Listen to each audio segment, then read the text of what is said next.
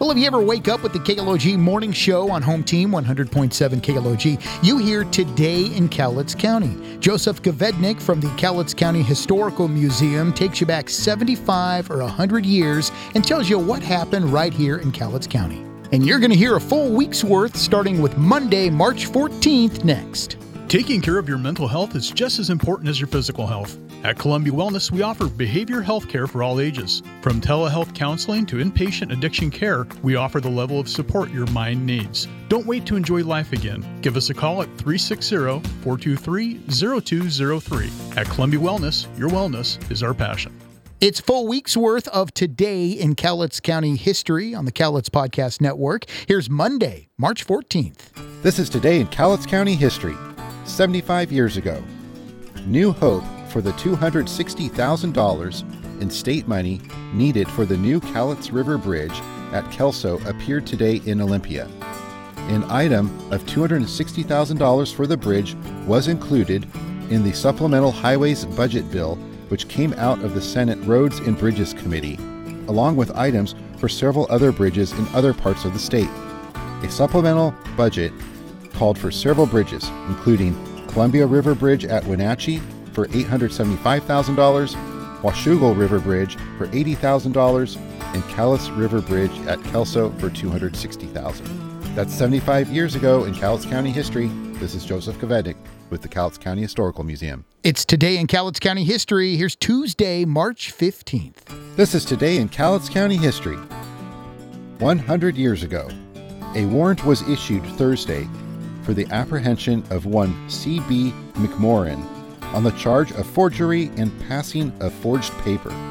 McMorran, who had been in and around Kelso for 10 days, was stopping at the Washington Hotel.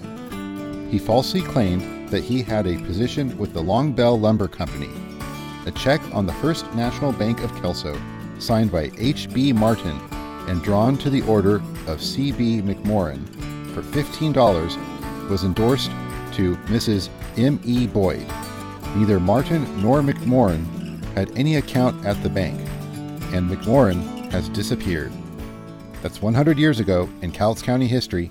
This is Joseph Gavednik with the Cowlitz County Historical Museum. It's a full week's worth of Today in Cowlitz County history from the Cowlitz County Historical Museum and the Cowlitz Podcast Network. Here's Wednesday, March 16th. This is Today in Cowlitz County history.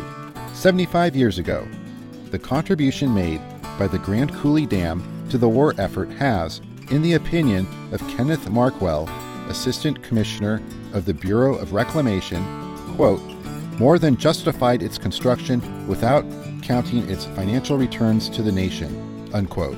In an address to a gathering of electrical engineers, Markwell continued, quote, aluminum produced in Northwest plants during this war was sufficient to turn out 10,000 B-29s or 150,000 fighter planes. Without Columbia River power, the largest Northwest aluminum plants would never have been started. End quote. That's 75 years ago in Cowlitz County history. This is Joseph Gavednik with the Cowlitz County Historical Museum. Here's Today in Cowlitz County history for Thursday, March 17th. This is Today in Cowlitz County history. 75 years ago, the Longview Police Department has received new equipment and supplies for its newly established Identification Bureau.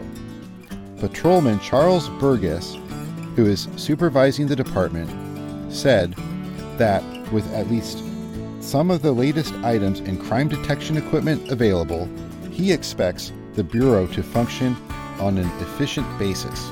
He urged all people to come in and have fingerprints taken for identification purposes, declaring that fingerprints may prove to be invaluable to anyone at any time. That's 75 years ago in Cowlitz County history. This is Joseph Gavednik with the Cowlitz County Historical Museum. And finally, here's Today in Cowlitz County history for Friday, March 18th. This is Today in Cowlitz County history. 75 years ago, direct air cargo delivery came to Kalama Wednesday afternoon when an Army plane flew over the town, circled several times, and threw out a package with a small parachute and a long streamer. The package dropped in front of the railroad depot near the new highway route through town. A state patrolman retrieved it and waved at the plane, which dipped its wings and left. The package contained 2 fan belts for a broken-down Army truck whose personnel were as surprised as anyone by the method of delivery from the Portland Army Depot. That's 75 years ago in Cowlitz County history. This is Joseph Kvednik with the Cowlitz County Historical Museum. This has been a full week's worth of Today in Cowlitz County History. It's a presentation of the Cowlitz County Historical Museum and the Cowlitz Podcast Network.